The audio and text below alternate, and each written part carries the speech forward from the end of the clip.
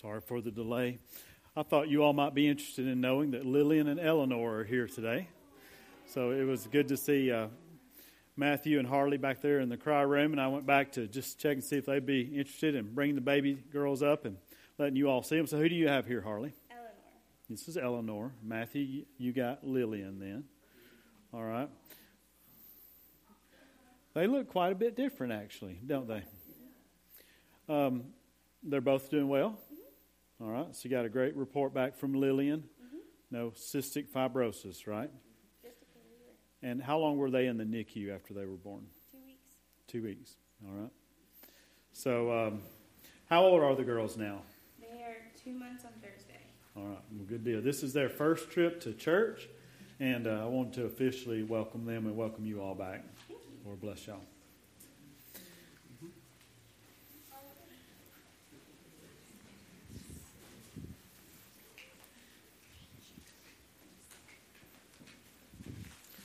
I would really like to do that anytime we have a baby come to church for the first time. It doesn't always work out, but I'm glad that those girls were able to come up to the front today and that they're here at church and doing well. That is truly a blessing.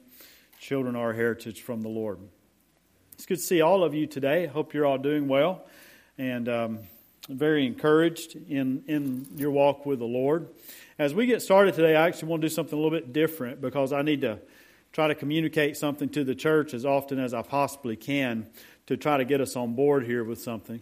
You've heard us talk about Share Faith Connect a pretty good bit, and I want to help you to understand that a little bit better. When it comes to apps that are associated with New Life Baptist Church, there are two that you can download that are associated with this church. The first one is just our church app. It's this one right here. It's got our logo on it. And you download that through Share Faith. Share Faith, I think you just type in Share Faith for the app, and then you choose New Life Baptist Church. It's New Life Baptist Harvest is the ministry that you would choose. And then you will have this particular app. And this one has, it's something that anybody can have. Anybody who wants this app can download this app onto their phone. It has Bibles on it. It has links to go to our sermons and listen to the sermons. It has a calendar. It has a way to give. You can give to the church through that app. That's the one that you could give on. Okay, that one right there. Now, the other one that's associated with Share Faith Connect, this is a living directory. In other words, this is a directory that is a pictorial directory. You can add your picture on there. You can update your picture. If you move to another address, you can update your own address on there. If you get a new phone number, you can update your phone number on there. At the same time, on that particular app, you can see the groups or the teams associated with New Life Baptist Church or part of the ministry teams. You can add yourself to one of those teams. All right, and you can also see everyone who is on each team. So this app is an important app to have because it gets us connected. If you're going to somebody's house and you've never been there before, you're not sure of the directions, you can pull up their address on the Share Faith Connect app. You can tap that app or tap that address, and then it will take you to Google Maps. You can tap directions, and then you'll be able to follow the directions to their house. If you want to add their phone number to your phone, there's an option there to add to contacts. All you got to do is tap Add to Contacts, and it will add that person to your contacts list on your telephone, on your cell phone. Now, this app is one you have to download, Share Faith Connect. After you download Share Faith Connect, you need some credentials in order to get in there. If you're not on this today, after our small groups, I want to help you get onto that app today. And I'll go to my office when small groups are over with, and I'll try to be there close. If you need help getting on there, I will be there to try to help you to do that. Caleb will be around as well. Be around my office if you could, Caleb, and we'll try to work together on any of those that we can. Most folks would be pretty easy. Okay? So if you have questions about that, let me know. But it's my effort to get everybody onto this. all the kids in here have a profile on that. All right? Because everybody's grouped together in your family. So like Tanner, him and Claire, and then Malachi and Diana, you can see pictures of them on there, and they're all in one family. Okay? So the youth who have cell phones, they can have this app as well and be connected that way through the Share Faith Connect app. Y'all let me know if you have any questions about that. Really just making a lot of effort to try to get us on there. When we sign up for small groups, for ministry teams, I would like for us to do that through the Share Faith Connect app or resource that we have here. You can do it online or through the app. So we're trying to get everybody connected. All right. We'll go to our sermon slides now. And to get started, I would like to read actually from Ephesians chapter 3. This will be our opening text, but I'm not going to spend any time here really. I want to read Ephesians 3 verses 8 through 13. Ephesians 3 verses 8 through 13. And then we will go back and look at some of the passages that we were studying last week together. And this is Binding and Loosing in Church Life, part 2. All right, Ephesians chapter 3. I'll start reading at verse 8. And I'm reading from the New King James Version. This is the word of the Lord. To me who am less than least of all the saints, this grace was given that I should preach among the Gentiles the unsearchable riches of Christ, and to make all see what is the fellowship of the mystery, which from the beginning of the ages has been hidden in God, who created all things through Jesus Christ, to the intent that now the manifold wisdom of God might be made known by the church to the principalities and powers in the heavenly places, according to the eternal purpose which He accomplished in Christ Jesus our Lord, in whom we have boldness and access with confidence through faith in Him. Therefore I ask you, do not lose heart at my tribulations for you, which is your glory. May the Lord bless the reading of His word. Let's go to the Lord in prayer. Our Father, we call upon You this morning because You are our God and Father. And we can say that because of our Lord Jesus Christ, who is raised from the dead according to our gospel. Father, You are so very good to us. I thank You for the many evidences of that, but for that which we have seen this morning already with Eleanor and Lillian and their good health, their presence with us today. We do thank You, Lord, for sustaining this family over these last 2 months. And Lord, we trust You will continue to be with them and uphold them. Thank You, Lord, for the blessing of children that You give to this church, to the families of this church. I pray for our parents that they would be able to raise their children in the fear and admonition of the Lord. Father, I pray that our children would not be disobedient, but honor their parents and be obedient to their parents. I pray fathers will not provoke their children to wrath, but, Lord, raise them in the Lord. Father, I pray today for the folks who are homebound and not able to make it out to church. I pray that You would please be with them. I thank You that they can join through live stream and be a part in that way. But I pray, God, that You would give them peace.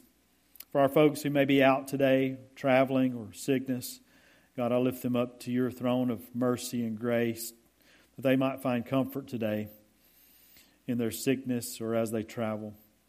And Lord, I do commit this time to You. I pray You'd bless me to be able to deliver Your word to Your people. Help us to learn today and to grow. In Jesus' name, amen.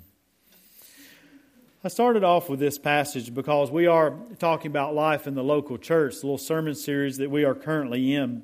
And we see the importance of the local church, the church in general, in chapter 3, verse 10. For we know that it is through the church that the manifold wisdom of God is being made known, not to the world, but to principalities and powers, the Bible says, not in earthly places, but in heavenly places.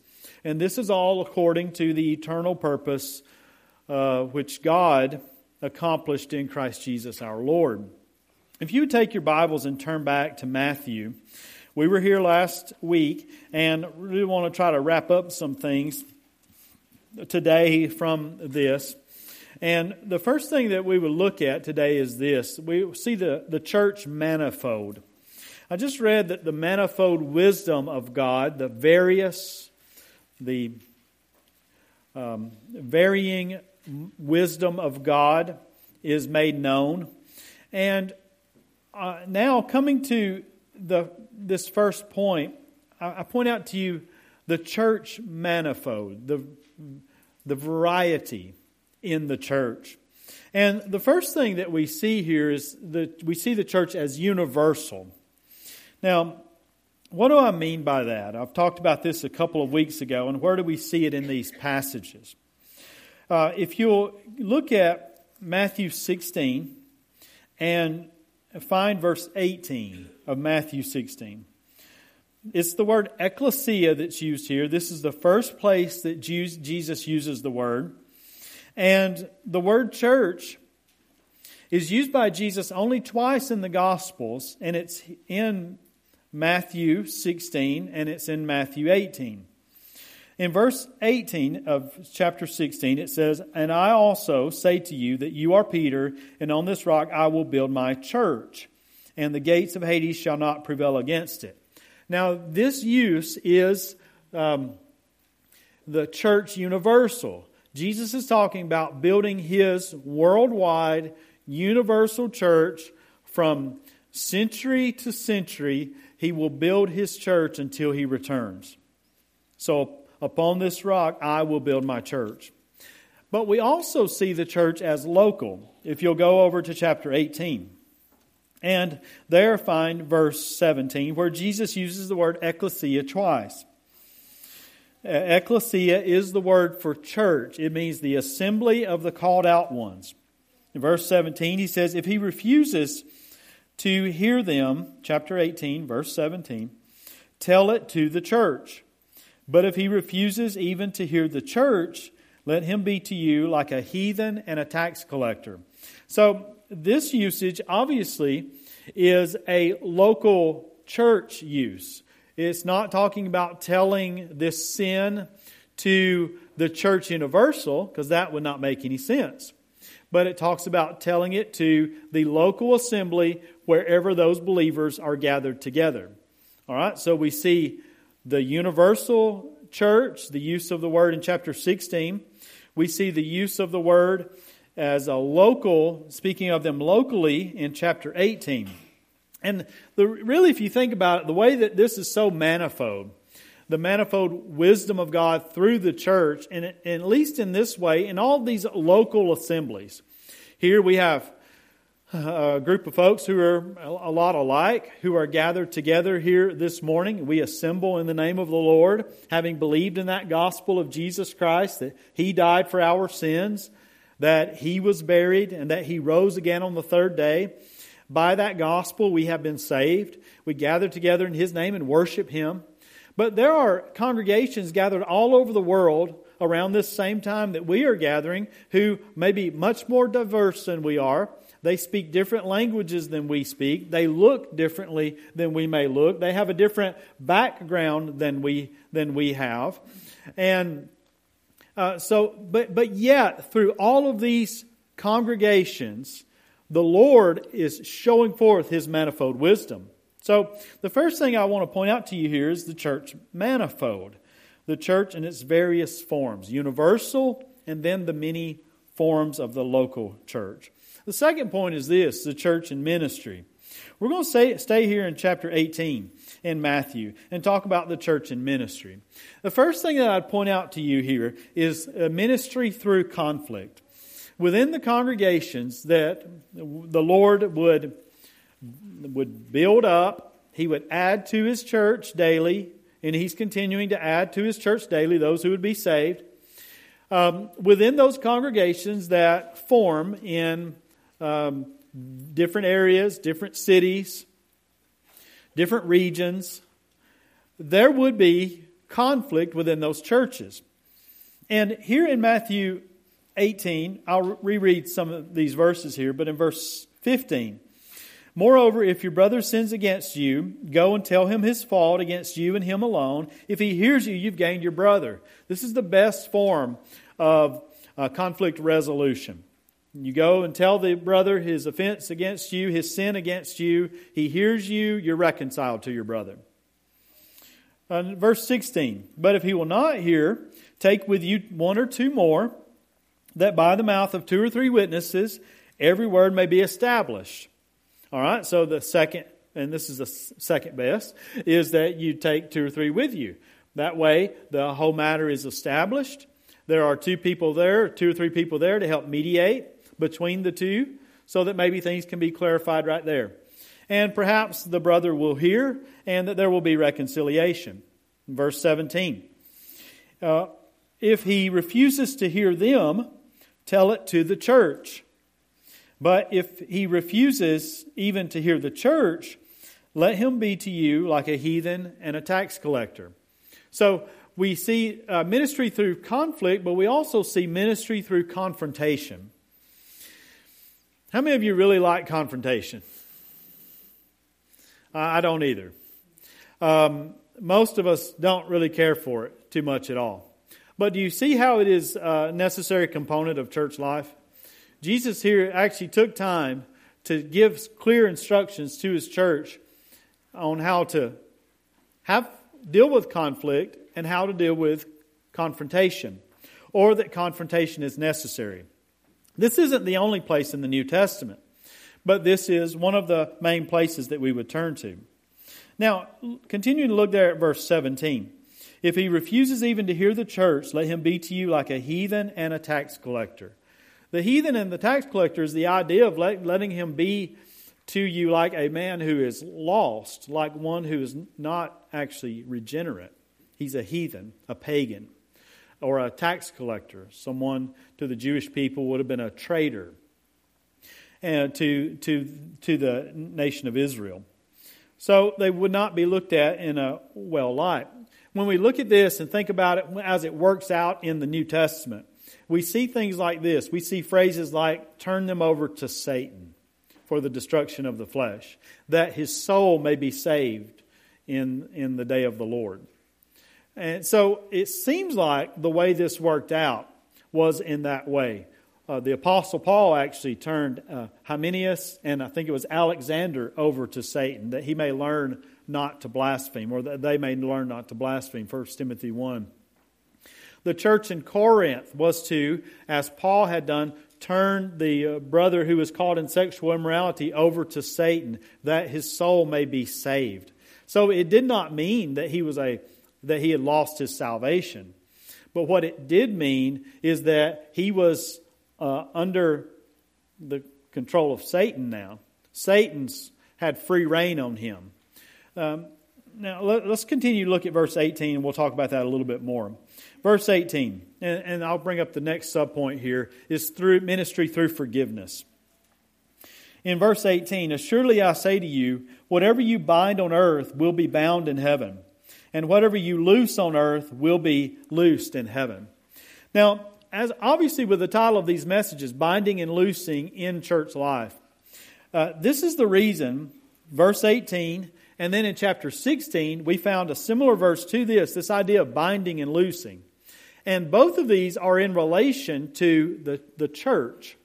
Now, last week I told you in chapter 16 that Peter, when Jesus addressed him and he said, "You are Peter, and on this rock I will build my church, and I give you the keys of the kingdom of heaven." The "you" there is singular. he is speaking directly to Peter. And I told you last week that, like John Stott said, it's Peter in his confessional capacity.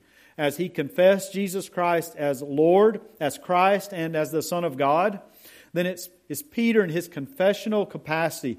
Jesus is giving him the keys to the kingdom of heaven.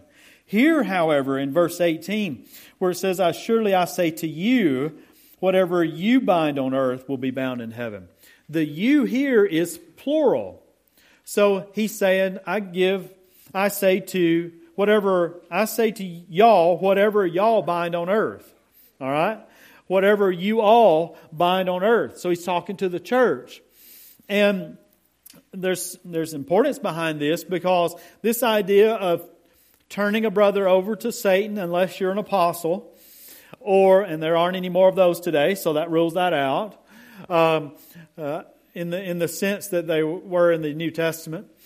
And then, you think of the matter of turning a brother over to Satan or treating him as a heathen and a tax collector. This is not something one person determines. This is something that is determined by the church. And one of the only two votes that I know of in the Bible would be in relationship to the discipline of the man in 1 Corinthians 5. The church in Corinth there put him out of the church, and that tells us in 2 Corinthians chapter 2 that it was determined by the majority. So apparently there was a vote there where they determined as a church, and the majority of them said, yes, this brother is in sin. He will not repent. We're turning him over to Satan. He will be treated like a heathen or a tax collector. In verse 18, whatever you bind on earth will be bound in heaven, and whatever you loose on earth will be loosed in heaven. How many of you have a translation that says will have been bound or will have been loosed? Anybody in here? Nobody says that in verse 18? I'm really surprised at that. I thought the New American Standard, I know that it used to have that. And an alternate translation at the bottom of my footnotes, I'm in chapter 18, verse 18, is just that, will have been bound. So what it could be indicated here is that what is determined in heaven is then determined on earth by the church. So God has already made a determination about an individual, and then the church aligns with that. The will of heaven being done on earth. Do y'all remember the Lord's Prayer where Jesus told His disciples to pray, Thy will be done on earth as it is in heaven. So the desire was that the will of heaven would be done on earth. And that's what, however you line it up here, that's the idea. That the two match. That the church is doing what God's will is in heaven. The binding is the idea of him being bound in his sin. The loosing is the idea of the forgiveness of sin. You might ask the question, what does it look like to be turned over to Satan for the destruction of the flesh? Anybody ever asked that question or thought about that? I'll give you a couple of examples. One is Job. Not that Job was under church discipline, but Satan received permission from God to wreak havoc on Job's life. And he did that. Now, I'm not saying that being turned over to Satan will look just like that for everybody. But what it means is Satan apparently has free reign or more reign than normal in a person's life. Let me take you to another example. If you turn in your Bibles to Luke. Again, this is not a is not a church discipline example, but this might give us an idea of what it means to be turned over to Satan. Luke 22. And this has to do with Jesus and Peter. And I'll read 31 through 34. If you could find verse 31. Luke 22, verse 31.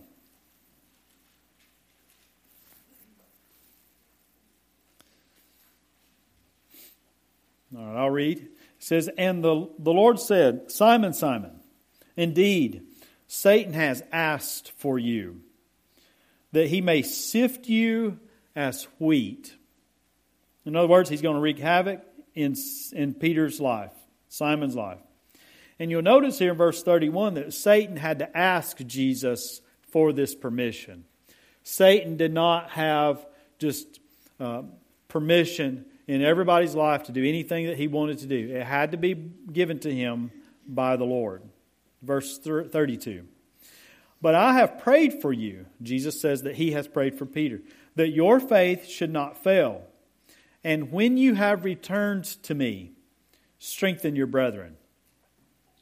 But he said to him, "Lord, I am ready to go with you both to prison and to death." Then he said, "I tell you, Peter, the rooster shall not crow this day before you deny 3 times that you know me." All right, so apparently this last part here has to do with how Satan is going to have his way in Peter's life. We know when it came to Judas, Satan actually entered Judas. The Bible tells us, I think it's in John chapter 13. And then Satan and Judas were given permission by Jesus to go and betray Jesus Christ for 30 pieces of silver. Here, though, with Peter, Satan had something to do with Peter's denial of Jesus. And it was through this that Satan was going to sift him as wheat. Because we know that after Peter betrayed Jesus, he had remorse. He went away, he was upset about this. But yet, he did not follow the line of Judas to go and commit suicide to hang himself. But Peter came back and he was restored. As a matter of fact, he betrayed Jesus or denied Jesus 3 times. And in John, at the end of the gospel, we see that Jesus restored him 3 times to the ministry which he had called him to feed his sheep. So maybe that's a little idea as to what being turned over to Satan looks like. Now, if you'll go back with me to Matthew, we'll look at these scripture references that I have here, and then we'll call it for this morning. But you see here in Matthew chapter 18, this happens where they're giving this instruction about binding and loosing. The 2 or 3 gathered together in my name. Again, if we are to rightly interpret this isn't just talking about 2 or 3 people getting together and then Jesus is there in the midst. That's not what this is talking about. What this is talking about, 2 or 3 gathered together for the purpose of making a decision, a determination about church discipline, in a sin of a brother in a church. Now, in verse 21, this is what I read last week at the end of the message. And you remember how this goes. I won't read all of it, but I'll get us started with the first part. "Then Peter came to him and said, 'Lord, how often shall my brother sin against me, and I forgive him? Up to 7 times?' So Peter thought he was being pretty generous here. 7 times? And then in verse 22, Jesus, no doubt, shocks him and shocks us. But it says, Jesus said to him, 'I do not say to you up to 7 times, but up to 70 times 7. So 490 times. In other words, it's unlimited, Peter. And then he goes on to give this parable about the unforgiving servant. Now, you'll see that the unforgiving servant was forgiven a great deal, as the king had decided to settle accounts with those who owed him, and he forgave him a lot of money. But then that same servant who had been forgiven by his master, he went and he would not forgive those who owed him just a little bit of money.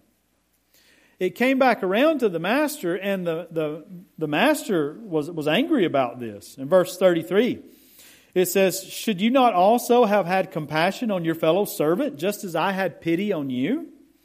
And his master was angry and delivered him to the torturers until he should pay all that was due to him. Now in verse 35. "So my heavenly Father also will do to each of you,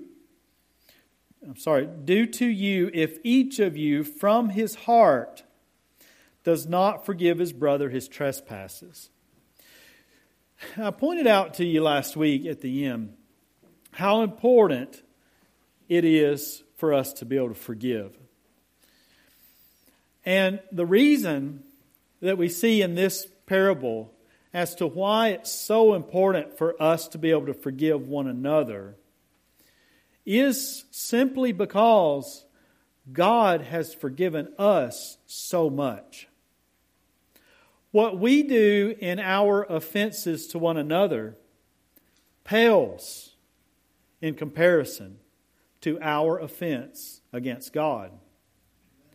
And if we know and understand that forgiveness from God that we have, then it really ought to make us very ready and quick to forgive one another. And that's a lesson to be learned here from this.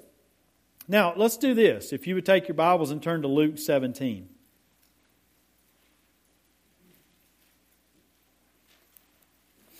Luke 17, we'll pick up at verse 3. I'll read 3 and 4. I'm not going to spend a lot of time in any of these, but I want to bring them to your attention. Jesus, in my heading, says at the top of Luke 17, Jesus warns of offenses. And then down in verse 3, all right, so if 1 and 2, there is offenses that come from the world. Then in verse 3, he says, "Take heed to yourselves." All right. "If your brother sins against you, rebuke him. And if he repents, forgive him. And if he sins against you 7 times in a day, and 7 times in a day returns to you saying, 'I repent,' you shall forgive him." All right, remember that passage. It's real important. Luke 17, 3 through 4. The next one I'd bring to your attention is Matthew chapter 6. If you'll turn back there. Getting a little bit out of order, but this will be easier for us. Matthew 6, verse 12. This again is in the Lord's Prayer.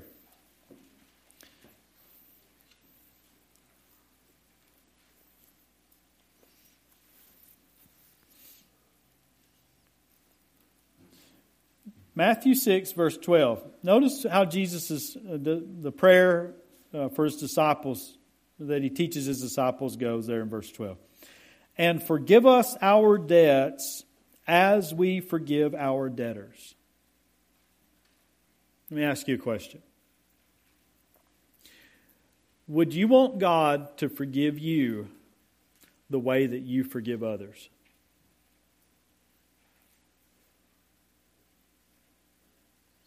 Because he says there, "And forgive us our debts as we forgive our debtors."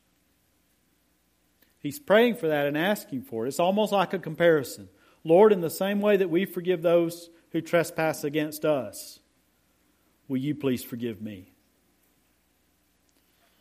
And then if you'll go to verse 14 and 15, Jesus concludes this after giving this model prayer. In verse 14 he says, "For if you forgive men their trespasses, your heavenly Father will also forgive you. But if you do not forgive men their trespasses, neither will your Father forgive your trespasses." This is a weighty verse. And I'm not going to spend any time trying to explain it away. It says what it says. And it's recorded in such a way so as to help us to be very sober-minded about whether or not we forgive others. Because forgiveness that we have toward others should be a big deal to us, because it is a big deal to God. Now, the next one I would ask you to go to is Ephesians 4, verse 32. I bet a lot of you have this one memorized. Ephesians 4, verse 32.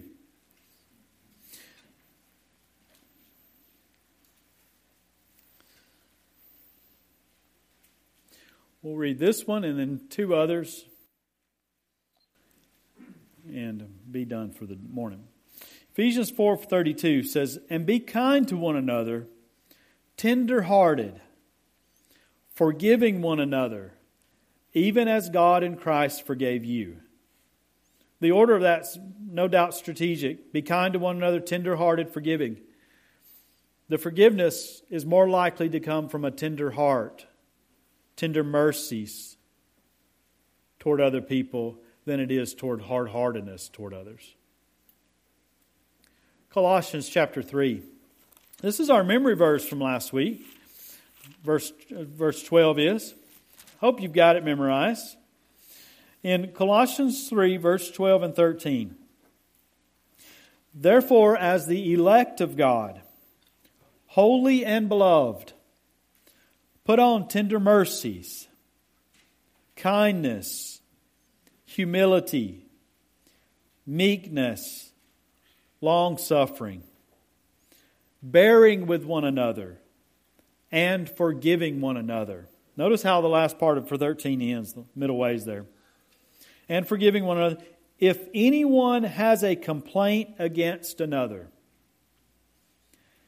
even as Christ forgave you, so you also must do." Powerful words, and good words for us to be reminded of this morning. The last passage may be unexpected to you, but if you turn to Leviticus chapter 19. Takes a lot of courage to ask folks to turn all the way back over to Leviticus at the end of a sermon like this. But I'm doing it anyways. Leviticus chapter 19, verses 17 and 18. You'll notice this passage has within it the second greatest commandment. In Leviticus 19 at verse 17, it says, "You shall not hate your brother in your heart." Y'all remember how the end of Matthew 18 says, "Forgive him from your heart, from his heart." So verse 17, "You shall not hate your brother in your heart. You shall surely rebuke your neighbor and not bear sin against him. You shall not take vengeance nor bear any grudge against the children of your people, but you shall love your neighbor as yourself. I am the Lord." I ask you this morning, in church life, we're going to have conflict. We're going to have confrontation. The objective and the goal in all of our hearts in ministering to one another in this way ought to be forgiveness. It ought to be to love one another and to show the very tender mercies of God toward one another. Have you experienced that this morning in your own personal life and in forgiveness of sins? If not, I remind you of that gospel of the Lord Jesus Christ, who, according to our gospel, was raised from the dead. Why was He raised from the dead? It's because He indeed died. Not because of His sins, but for ours. And He was buried in a borrowed tomb, but He rose again on the third day. And that Jesus Christ, who died for sinners, is able to save to the uttermost those who come to God through Him. I hope you know forgiveness of sins. That you are not only right with God, but that you are then able to extend that same forgiveness toward others in church life and throughout life. Let's pray together. Father God, I thank You so much for Your word. It's really, a lot of it's just real simple. but we are in need of your grace to be able to do this. Saving grace, but then, Lord, just a maintaining grace in our lives to sustain us. Father, I pray for your word as it has gone out. I don't know how all you'll use your word in our lives today, but I do pray that you will, and that I know we'll be the better for it as you do. Father, I pray that for any who don't know forgiveness of sins, they've never believed on the Lord Jesus Christ, I pray, Lord, that today might be the day of salvation, that you'd convict them of their sin, of sin, of righteousness, and of judgment. And Father, that they would come to you believing on the Lord Jesus Christ. In Christ's name I pray. Amen.